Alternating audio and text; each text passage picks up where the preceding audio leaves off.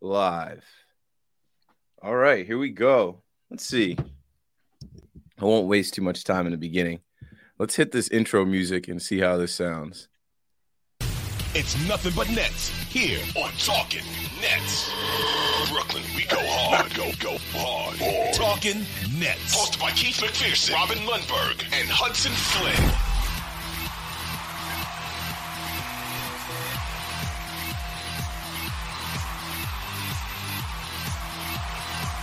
Yeah, I need more Hove influence. Yeah. I'm waving a towel right now. It's a little monster truck vibe with the intro too. Talking Nets. Next up on the show, Keith McPherson. It's got that drive time energy. It feels good to be recording this early. It's waking me up a little bit. Yeah, I'm gonna try to get him hype. I like the outro. Got the long outro on this. Yeah. All right, folks. Let's bring it in. All right. An abrupt cutoff. Yeah, I just ended it. I was like, all right, enough. Here we go. Talking Nets, episode 166. Nets never start fast. We're 1-4. Welcome back, Keith McPherson, Robin Lundberg, Hudson Flynn. So the last episode that we had, we looked ahead to these games, and we knew they weren't going to be easy against all playoff teams from last year, against superstar talent. You literally just went through a gauntlet, 2 games on the road where you faced Ja Morant, who's being talked about as an MVP this year, Giannis, who obviously already has multiple MVPs, and Luka, who's every year the betting favorite to win MVP. And then you have Kyrie Irving, who's talked of winning an MVP, and Kevin Durant, who has won an MVP. But, we were just talking before we went live about how it doesn't matter if Katie and Kyrie score 30, 40 points a night.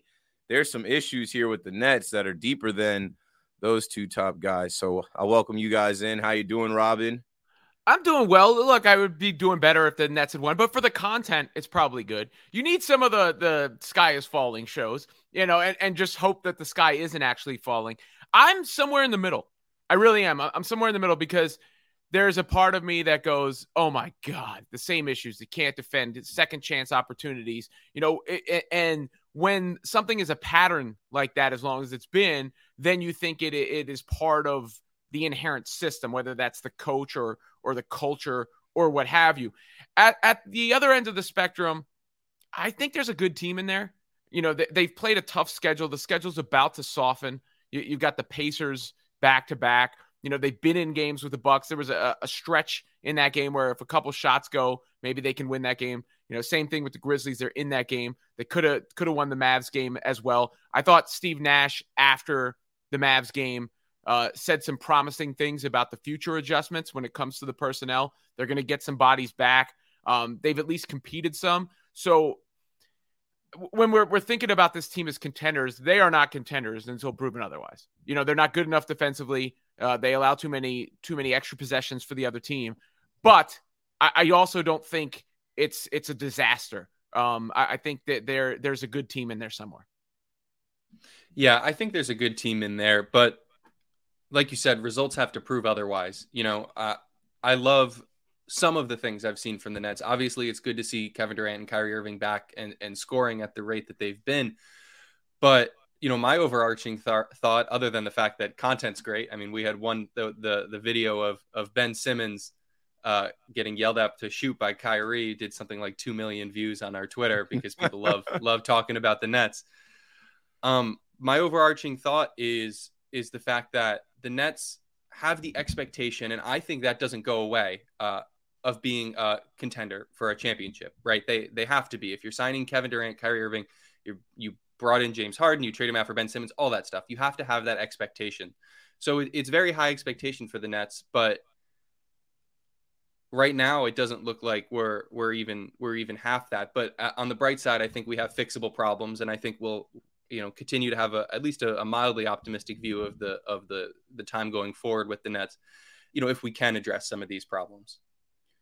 All right, so let's go back to Monday. Let's go back to the Memphis Grizzlies game at the FedEx Forum. The Nets lose that game 134-124. So when you just hear the score right away, you're like, well, damn, they gave up 134 points. They scored 124 points and weren't able to win. Here's my thoughts at that, going back to that game. The Memphis Grizzlies, I said on the last episode, the Memphis Grizzlies always beat us. It doesn't matter. Like, I think they beat the Nets the last 5 times in a row. And when you go down there to Memphis, to their place, the FedEx Forum, these young guys have a vibe in there. They have a confidence in there. They're dancing and swagging. And, hey, I mentioned Ja Morant, but Desmond Bane is another bully. We let him knock down shots in the second half. And I think they just checked the Nets' chin. You know what chin checking is. It's just trying to see how tough you are. And I think there is a word out on the street, which we already know. Markieff Morris, shout out to Markieff Morris. He's supposed to be rejoining the team Saturday. He hasn't been with the team these last 3 games. But Markieff Morris said this in media day. He said, the Nets were soft and people knew you could run through their chest. When he was with the Miami Heat, they all knew, hey, just go through these guys' chests, be physical with them. And now you've got guys like Ben Simmons. And of course, he's not in full rhythm yet. They're checking him. He's fouling out. He's getting teed up. That's another thing. There's been so many technical fouls on the Nets. In this Memphis game, I just looked at it as, okay, they were with them in the beginning. They had the lead at some points. And, they had a 7-point lead at one point. And in the second half, the Grizzlies came out and punched them in the mouth. And they didn't have enough defense to stop them. I feel like they just got bullied a little bit. Robin, what were you thinking watching that Memphis game on Monday? Well, the Nets are a weak team. They just soft, weak, however you want to put it. They don't get enough defensive stops when it really matters. They constantly give up second chance opportunities to the other team, whether it's their turnovers or not securing a defensive rebound. They constantly go through these lapses where you just are like, what are you doing? Or you make a mistake on a rotation, you leave an open 3-point shooter there. And that's something that has to be proven otherwise. They have to show that's not who they are. I think they've been more competitive this year. I mean, for the encouraging sign, I think they've taken some of these punches and tried to come back in some of these games. Now, eventually that has to show up in the results. But yeah, I mean, when they play, first of all, the Grizzlies are an actual contender. And when you play these big physical teams that have a level of physicality about them, that's generally the Nets' Achilles heel. So, until that fundamental issue is addressed, because the Nets are never going to be a burly team. They're never going to be the most physical team in the league. They're built to score. They're built to spread the floor. They're built to shoot. But they also have to show, hey, you're not going to just push us around and we're going to gang rebound and we're going to get the ball and push it and set up our shooters that way. And that label, soft, weak, applies. It's a fair label.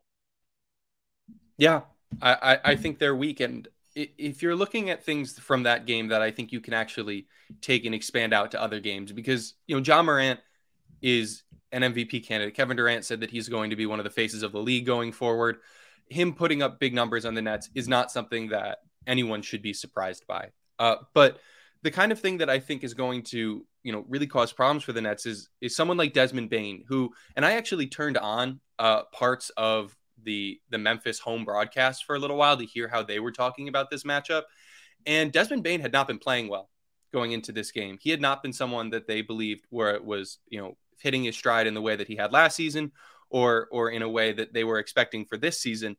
And he puts up 38 points against the Nets, mostly in the second half. And that's the kind of thing where I think, if we can stop other teams' primary scorers, if we can stop them, that's, icing on the cake. But we can't get killed by secondary scorers. There's going to be matchup nightmares for the Nets, but Desmond Bane isn't the kind of person that we should be allowing to score 38 points. That's the kind of killer, the Nets killer, that we've seen happen in the past. And that's something that I think genuinely needs to be addressed, because whether it's issues with rotation, messing up on defensive alignments, any of that stuff, it seems to really coalesce for the Nets, particularly in the second halves of games when we are trying to, whether it's secure a lead or stay in the game or come back from a small deficit, it seems to really kill us. And not to jump ahead too much, but we saw a great example of that in the Mavs game last night in overtime, when the Mavs hit those back-to-back threes. You know, the Nets struggle with stopping that second score. And if we can't stop that second score going forward, I think genuinely that is something that might cause bigger problems for the Nets going forward than anything else we've seen so far. There was a lot of chirping in this game early on. I feel like the Nets came to play. They have been competing. They know that teams are trying to punk them. There was some chirping early on with Dylan Brooks and KD and some texts in this game. Before we move on, I'll say this. Taylor Jenkins is one of the best coaches in the NBA. And we've already talked about the matchup between superstars in each game. You can't leave out the head coaches either. So this is Taylor Jenkins versus Steve Nash. And this is another game where you come out at halftime or you come out after halftime and they get smacked. That third quarter is where you lose the game and it starts to separate. And Desmond Bane ended up having 38 points. He went crazy from three. He was 8 for 11 from deep. And in the beginning of the game, he didn't have that many points. I think out of his 38, he might have had like 10 or 13 points in the first half. He poured it on in the second half. They also had this guy, Santi Aldama. Santi Aldama is the guy that was chosen in the draft right after Day'Ron Sharpe. So Day'Ron Sharpe was picked 29 and Aldama was picked 30. So those two will forever be linked. Day'Ron is not exactly there yet. And you'll see where I'm going with this as we get through the rest of the games. He played how many minutes in this first game? In this Memphis game, he played 14 and a half minutes. Joe Harris had 22 minutes. Joe Harris is another guy. He's not the Joe we've seen in the past. He's trying to also work back after missing a lot of time. You need him on the floor for spacing, but man, do we need him to knock down his shots. When he's open, he's got to hit his threes. I mean, that's why you exist. That's why you're paid the money that you're paid. Sorry, when you're open, you got to hit the open threes, Joe Harris. Right. He's not out there for his defense. He was 2 for 7 from deep. It's tough to win when they're hitting their threes and you're not. It's that simple. Like it's a make or miss league. They're making their shots. You're not. Kevin Durant had 37 and he started early. Kyrie had 39. It does not matter. These guys can go for damn near 40 and not get it done. All right, let's see. Oh, no, that was the Mavericks score.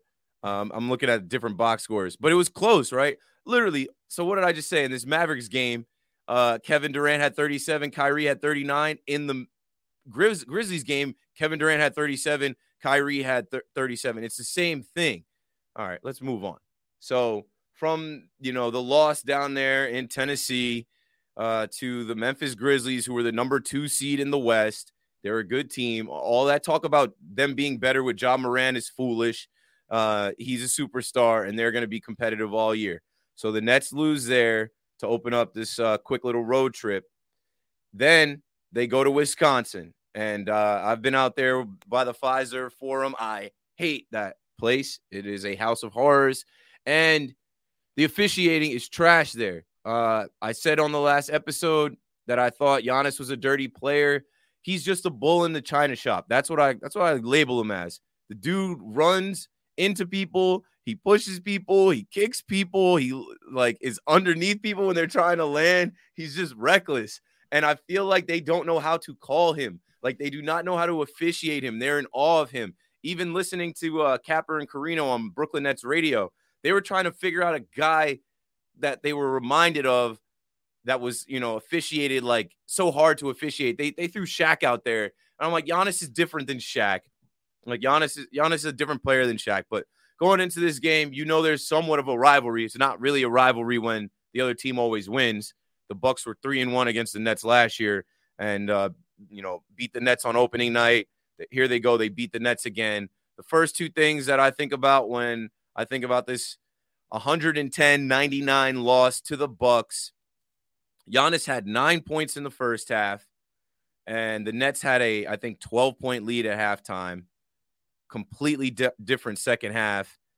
Steve Nash gets ejected. There's a bunch of technical fouls there, and Giannis has his way. They literally let this guy push KD, shoulder KD. There was one play where Sharp was guarding him, and they called a foul on Sharp, and it clearly wasn't a foul. What were you thinking, Robin, watching this Bucks game? It's like deja vu. Yeah, I didn't think that KD play was a big deal. I think you see those sort of screens happen all the time. It's just Giannis is bigger and stronger. Giannis is the new Shaq.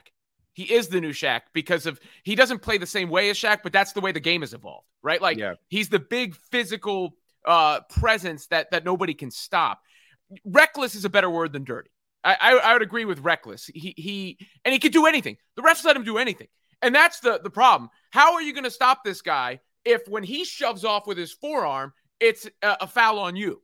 You know, like those are the plays that drive me crazy. He's throwing the guy down, and then they're calling the foul on the guy who's on the ground. So as good as Giannis is, as relentless as he is, you're not going to be able to stop him if he's getting that sort of whistle. So what I think that the positive for the Nets from that game and from Nash is trying to plant the seeds and say, hey, because the Nets have gotten this is not Homer talk. The Nets have got a bad whistle. You know, KD doesn't get some of the calls that I think he should get. You know, some of these calls go against them in these key moments that swing games. And I think that's what Nash was trying to say there is like, how many times does this have to happen over and over again? And they're never going to beat the Bucks if Giannis is scoring at the rate he's going to score because you just can't stop him. And then he's getting free points on top of it that maybe should be putting him in foul trouble. You know, if a couple of those go the other way, then Giannis has 2 or 3 fouls and he's sitting down because we saw Nick Claxton pick up fouls in a game early. It was at the Bucks or the Grizzlies game, but where he had to go sit down, and that just changes up the rhythm of the game. So I think if there's a positive from that, it's Nash trying to fight for the team and trying to plant those seeds a little bit. But yeah, like if you know Giannis can get away with anything, the Nets are never going to beat the Bucks.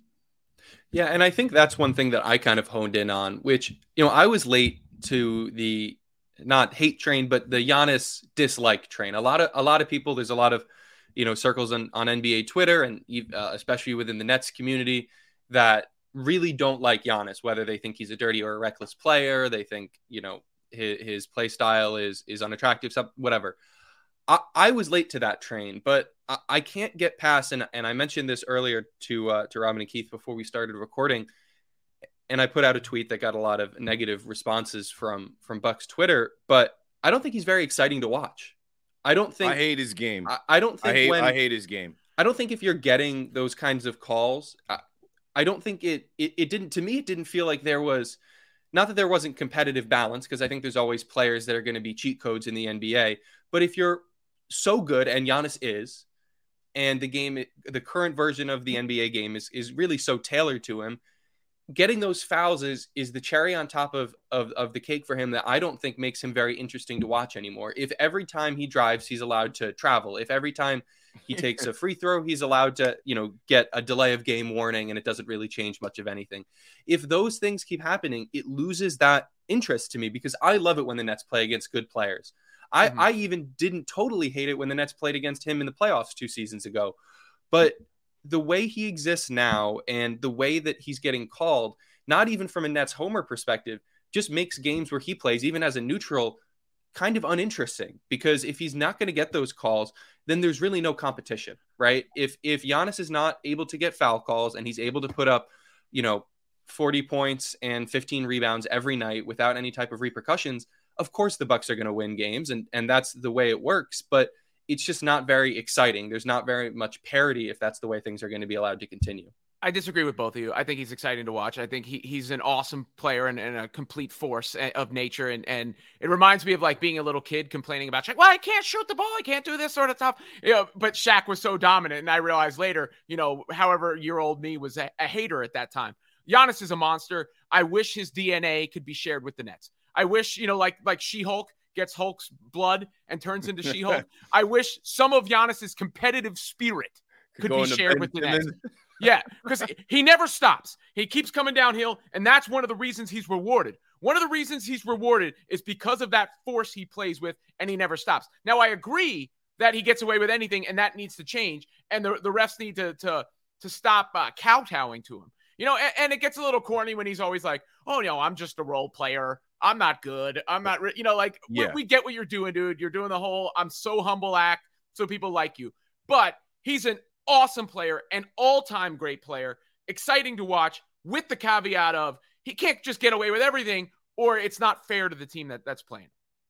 Yeah, but is that interesting to you? That's my question. Is it if he's going to get those foul calls, is it interesting? Is that something that you enjoy watching for an entire game? Celtics? Did he lose to the Celtics last year?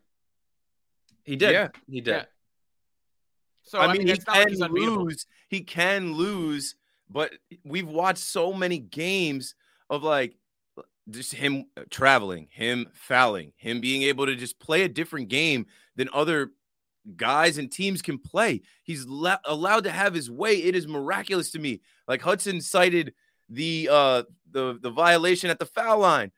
We were in there in Barclays counting down how long it took. In the beginning of that series, they had the counter on the big screen. The NBA made the Nets take the counter off. He is a darling. He's an international darling.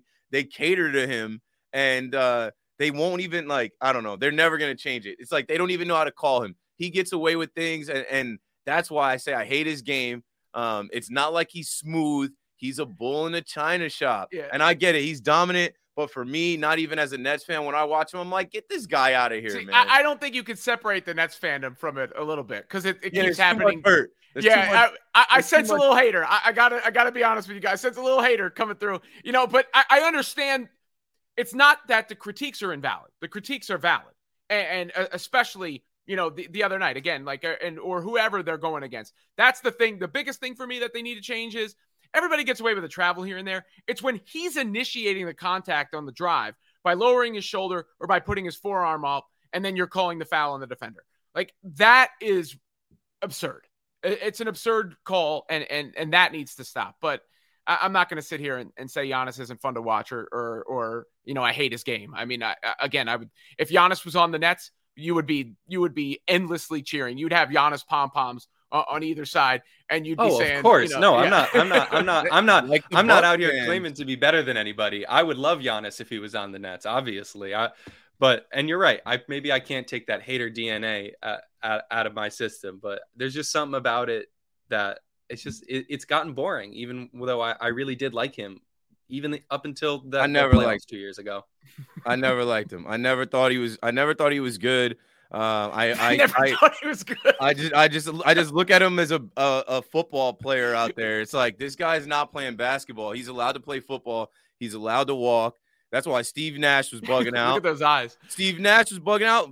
You know what got Steve Nash ejected? Like the first time we've ever seen Steve Nash ejected, bugging out like this, was because of the elbow that he sent into Patty Mills, who's half his size. Patty goes flying back, and they don't call it. Like we're watching a different game when Giannis is on the court. And, I feel like there's a target on Ben Simmons as well. It's been super corny to watch as a Nets fan this early on. It's like everybody roasts Ben Simmons. I'm watching SportsCenter yesterday in the morning, and this is the shot chart they put up for Ben Simmons second half versus the Bucks. He obviously didn't take any shots. Why does the national worldwide leader of sports have to use him to troll him or use this to troll him and make him the butt of every joke? It's like it just piles on to the Nets, right? Because they all, between Kyrie, then the shoot it, Ben.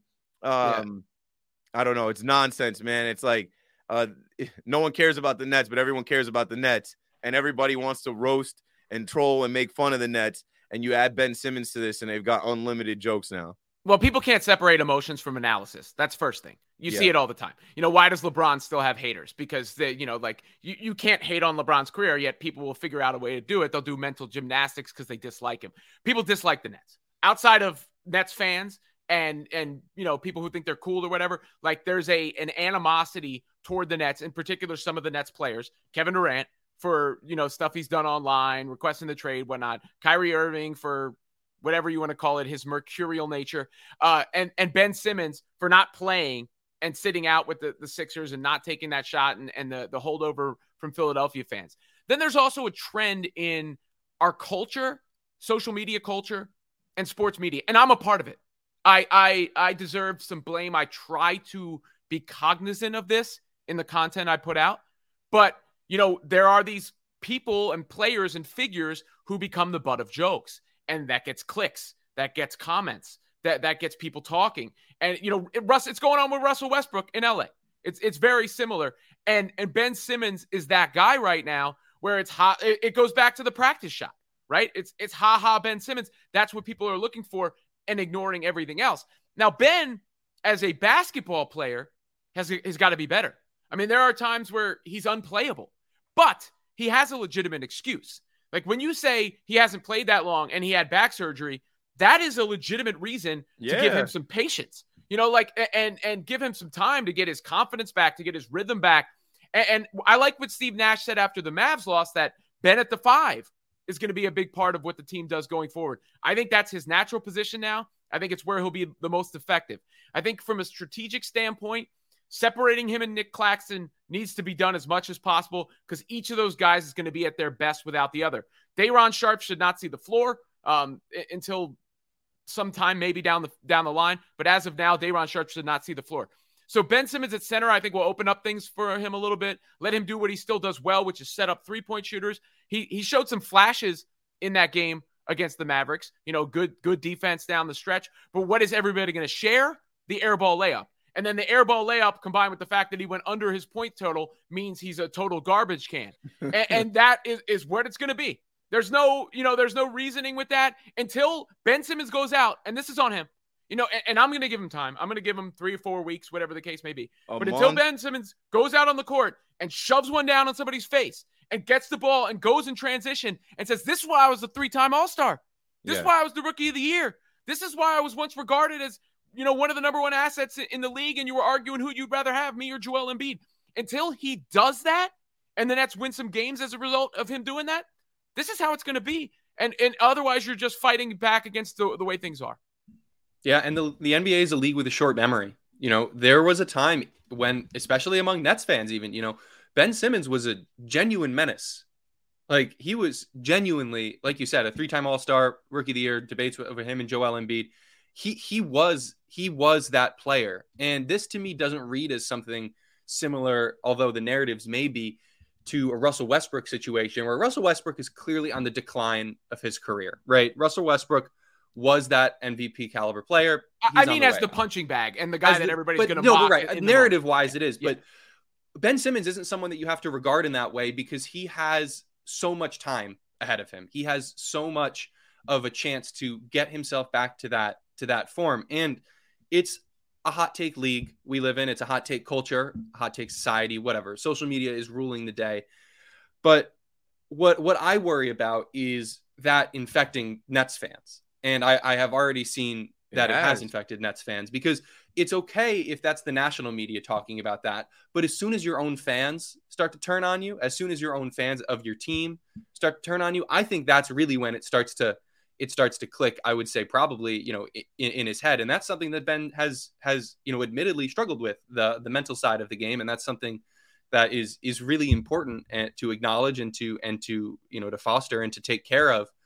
Particularly with the way social media works, in 2022. So I think that's what really needs to change, is that Nets fans, they can't fall victim to that trap. And athletes, they notice these things. And Keith, you're a big Yankee fan, obviously. You saw, I don't know who the quote was from, but Yankee fans being shocked that Aaron Judge got boos during the most recent playoffs. It's something that affects them when their own fans turn on them. It's something big. So Nets fans need to play better. I don't know though, because if you're going to be affected by that, like, I don't know, Nets fans want to be a good team, and if the more you start booing Ben Simmons, the worse the team is going to be. But there's a line between coddling and being fair. Giving him a month isn't coddling. Yeah, but the whole, he does have to play better. Keith is right in that sense. Play better. How do you silence it? Play better. That's the solution to play better.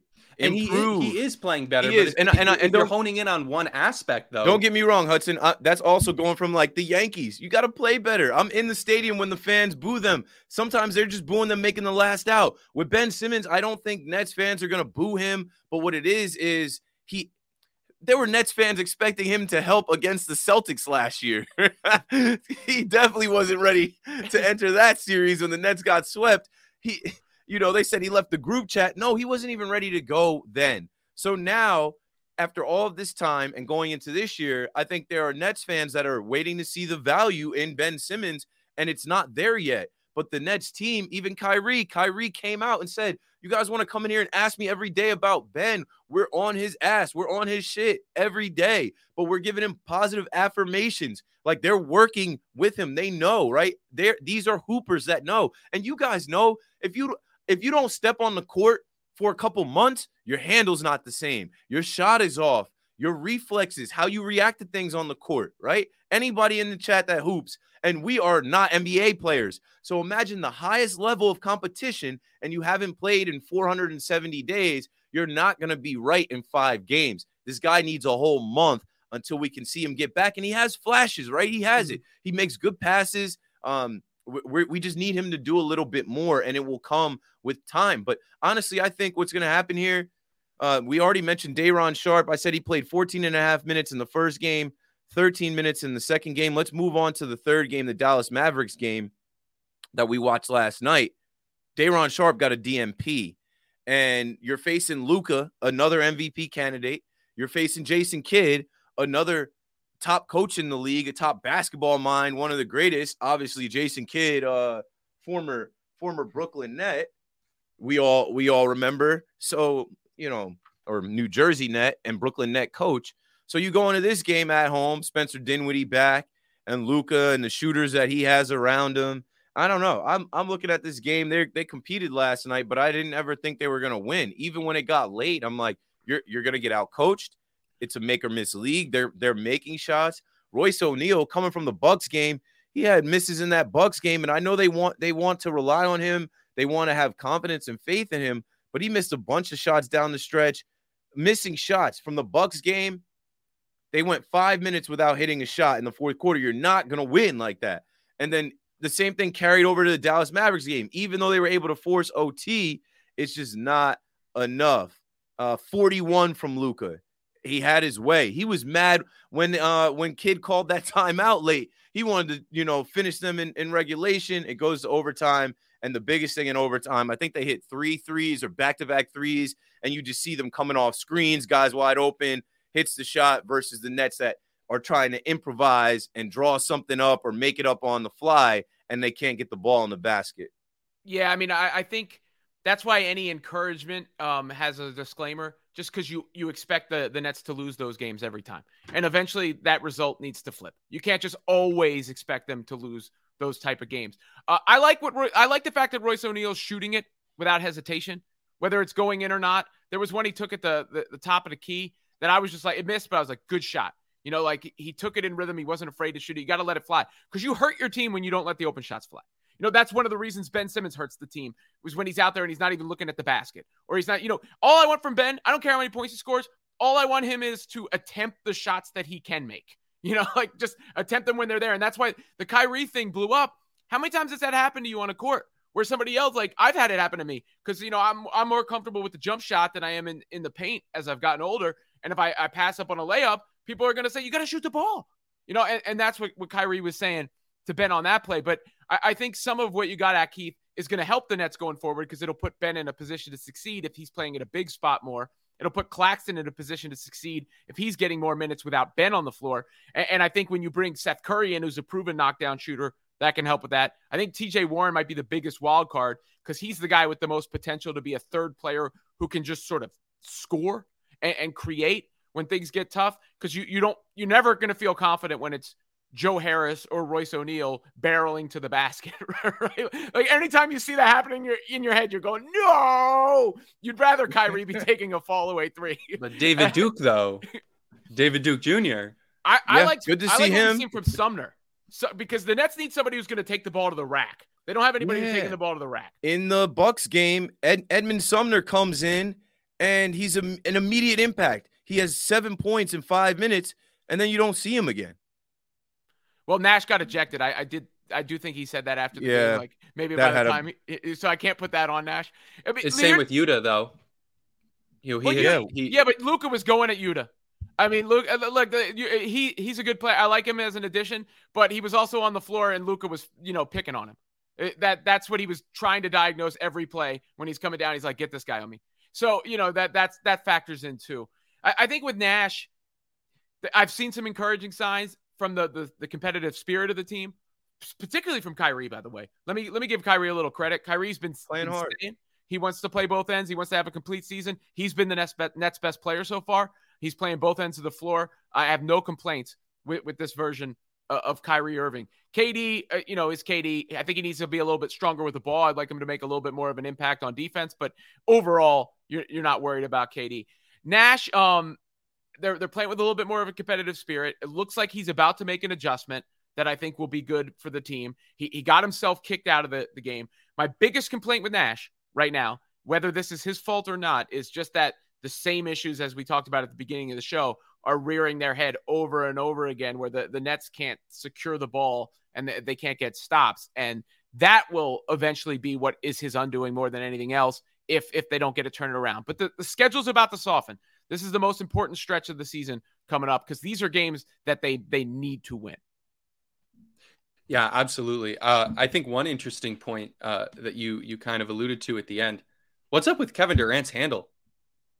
He's been losing the ball, sloppy sometimes. It's been interesting to see. And like you said, Keith, it's on one hand, you have so many self-inflicted wounds, whether it's maybe fouls that shouldn't go the Nets' way, whatever, but the turnovers are something that, boy, I hope the Nets don't develop a reputation as a team that, is liable to turn the ball over in a serious way. But, to me, it's starting to feel like it might be going that direction. But again, the only takeaway I can have from this game is that 125 points is great if your opponent doesn't put up 135, right? You can't allow points like that. Robin, I see you got something to say. Yeah, well, you hit on it though with the turnover. Basketball's a game of possessions. Fundamentally, it's a game of possessions. Each team has a certain amount of possessions in the game. So sometimes the Nets' first line defense isn't even that bad, but when you're turning the ball over as often as they do, and you're giving up as many second chances as often as they do, I promise you go back through the box scores and you just look at field goal attempts. And the team that they're playing is going to have more field goal attempts because they're getting more possessions. And KD's turnovers are not normal turnovers. They're bad ones because it almost always leads to a layup for the other team. So I think that's something he really needs to secure the ball better and set the tone in that regard. But yeah, that's what I was getting at is part of it's not even just defense. It's the fact that, in a game of possessions, when one team's getting more than the other, it's gonna show up on the scoreboard. Yeah, it's interesting. I remember I was talking to someone close to me just the other day who not a big basketball fan, was asking how there are blowouts in basketball when it's so, one team gets a chance, the other team gets a chance, one to the other. That's how, given the ball to the other team, right? That's how the Nets and the 3-point shot nowadays and the 3-point shot. But that's how you run into problems like the Nets are running into.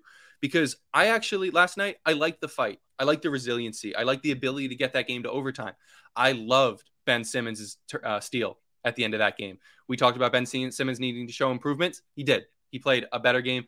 I remember, Robin, you might have even tweeted about it. There was one play I really liked with Ben Simmons where he didn't even make the shot. He went down the court. He took one of his hook shots, I think from just to the right of the basket. He missed it. Clax got the rebound, ended up with a foul. But to see him taking those shots, that's improvement. And I'm not usually someone who's a moral victories type of player because like you said, Robin, we're going to have to start changing those L's into W's at some point. We can't be expecting to lose all of these close games. But out of all of these 3 games, I would say the most sign of improvement, even though the defense was tough, even though the turnovers were tough, I would say is coming from this Mavs game. And going ahead to what Robin has called the most important stretch of this season, we need to see those moral victories turn into ones on the court against lesser opponents. Yeah. It's surprising to see the Nets still be in these games with their lack of defense, with the amount of turnovers they have. And I guess you can attribute that to the scoring of KD and Kyrie. I feel like they need another piece. And what I'll say is they're missing some pieces right now. Seth Curry is on the mend. Seth Curry's on the way back. He will change things. Markieff Morris is supposed to rejoin the team tomorrow. TJ Warren is on the mend. I don't know how long it's going to take for him to get back, but this thing's going to evolve. You know what I'll say about the Nets? They're they've done this the last few years. In the beginning of the season, they try things out. They try players out, right? Like you're seeing now Cam Thomas is not getting any burn. And when we were all together opening night, he got off the bench and I was like, oh, he got in the game quick. So now he's getting DMP'd. Now you're not even seeing him. You're not seeing Day'Ron, Kessler last night. All three of these second-year players that the Nets depended on last year, they're not using. But David Duke got some run. He was in there. He had to guard Luka late. He ended up fouling out, but he got some run, and I didn't mind seeing him. He was in street clothes the game before. So what I'll say is the Nets are always trying things out. Maybe it's a Nash thing. Maybe he's trying to figure out who he has, what he has, and at the cost of losing some close games to playoff teams, they'll lose these games. They don't really care too much about the beginning of the season. The name of this episode is The Nets Never Start Fast. Ian Eagle came out and said they've never been better than 2-2 in the first 4 games of the season. So they use these beginning games as a trial run, test run. And now coming up, we'll look ahead. Send your questions in the chat if you have any questions for us before we wrap up here. But we'll look ahead to the Nets schedule. We've already talked about these Pacers games back to back, and the NBA has these like home and home series set up. I know the Spurs and Timberwolves just did one. I think the Heat and the Raptors might have just did one. And here we are. We're about to host one. It's Pacers Nets tomorrow at 7:30, and then they run it back Pacers Nets Monday, Halloween at 7:30. I think they got this whole like Halloween trick or treat thing set up for the kids if you're looking to go to the game with your kids on Monday. And then they host the Bulls. We'll probably have an episode after they host the Bulls. We'll let them get the 2 Pacers games in, and then they'll have a game Tuesday against the Bulls November 1st, and then we'll probably come back Wednesday sometime with a new episode after those 3 games. But you guys have already said it. Tell me what you're thinking. I think these are winnable games. The Pacers, well, if they're not winnable games, the Nets suck. Nets are a bad team if these aren't winnable games. But nothing is guaranteed. You don't know how it's gonna go. They should win. They should beat the Pacers twice. And the Bulls right now aren't. I'm not sure if their record, but they're not the Bulls of last year. All these games are at home, right? Like this is a stretch where you got to go 3-0. Yeah, you need it. Yeah, you absolutely need it. And then 3-0 all of a sudden it's 500, and the next episode we're in a whole different mind frame. The Bulls are 3-2. The Pacers are 1-4. So if you can't beat the Pacers twice, something is seriously wrong. And then you'll have some competition with DeMar DeRozan and the Bulls, but these are not the Bulls last year that were the number 1 seed going back and forth with us. They're missing a couple guys.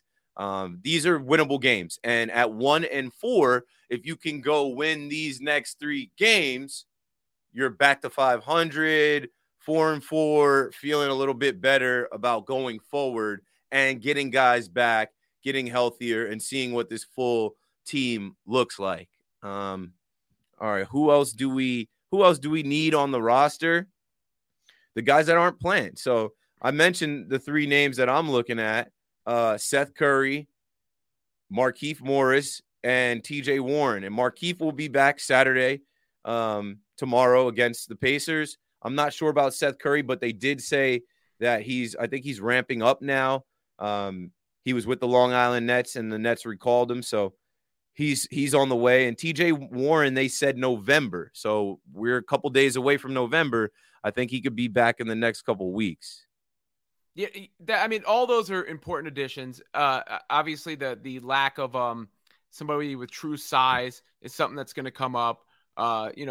Ben needs to, if he's going to be playing, guide the team a little bit as a ball handler. They can always use more ball handlers. That's where Seth Curry, TJ Warren come in. But you had talked earlier in the show, Keith, about last year when Ja Morant went down and the Grizzlies kept winning games, right? And it feels like with the Nets, we're always like, well, this guy's not here or this guy's not here. Some of it becomes ingrained in how the team plays together with purpose and the consistency they bring from a focus standpoint. I just finished coaching little kids soccer, and I tell them all the time, focus is a superpower in sports.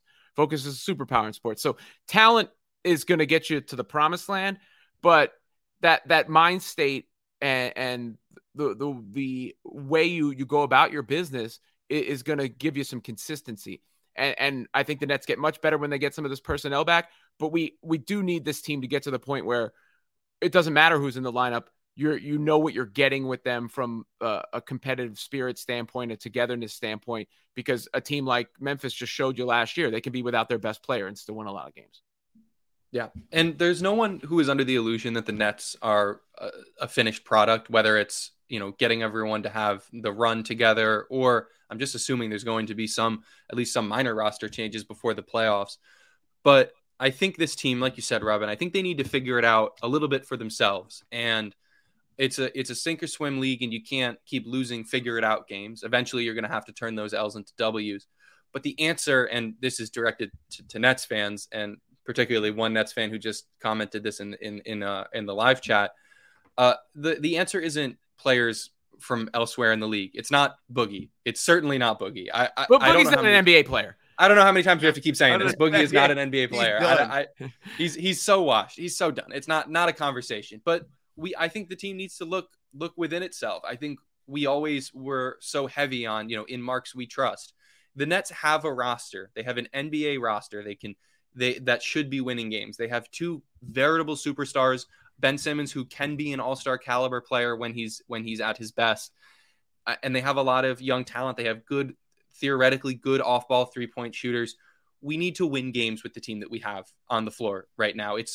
We're very early in the season. We can't already be looking for, the Nets need to trade for another center. The Nets need to get this guy. The Nets need to bring Boogie Cousins out of retirement. It needs to be something that we figure out ourselves, or, like Robin said, injuries are a reality of the NBA. There's probably going to be a time where, KD, Kyrie, or both of them are injured, and we need to be able to win games without them. We need to be able to win games with the team that we have on the floor right now. Yeah, I'm looking at this article with Cam Thomas saying, of course he was surprised he didn't play. He said, I ain't had no conversations with Steve Nash, just not playing at the moment. Very surprising. It is what it is. Maybe they're going to trade Cam. Maybe they're. I was screaming. You guys were there. I was screaming for them to take Cam out of the game. So I have no sympathy for him. He did not play well enough in game one. And that too. He's just not ready. Yeah. He's a bucket getter, but we got bucket getters. We need guys that are going to play defense. We need guys that are going to play their roles. Like I think Cam comes into the game looking to shoot, which is fine, but not on this team. Like that's not what this team needs. This team has enough guys that can score. But we shall see, man. This is it. We're in the journey again after the offseason that the Nets had rolling into this season. I don't think anyone thought they were going to start fast. I don't think anyone thought they were going to be undefeated.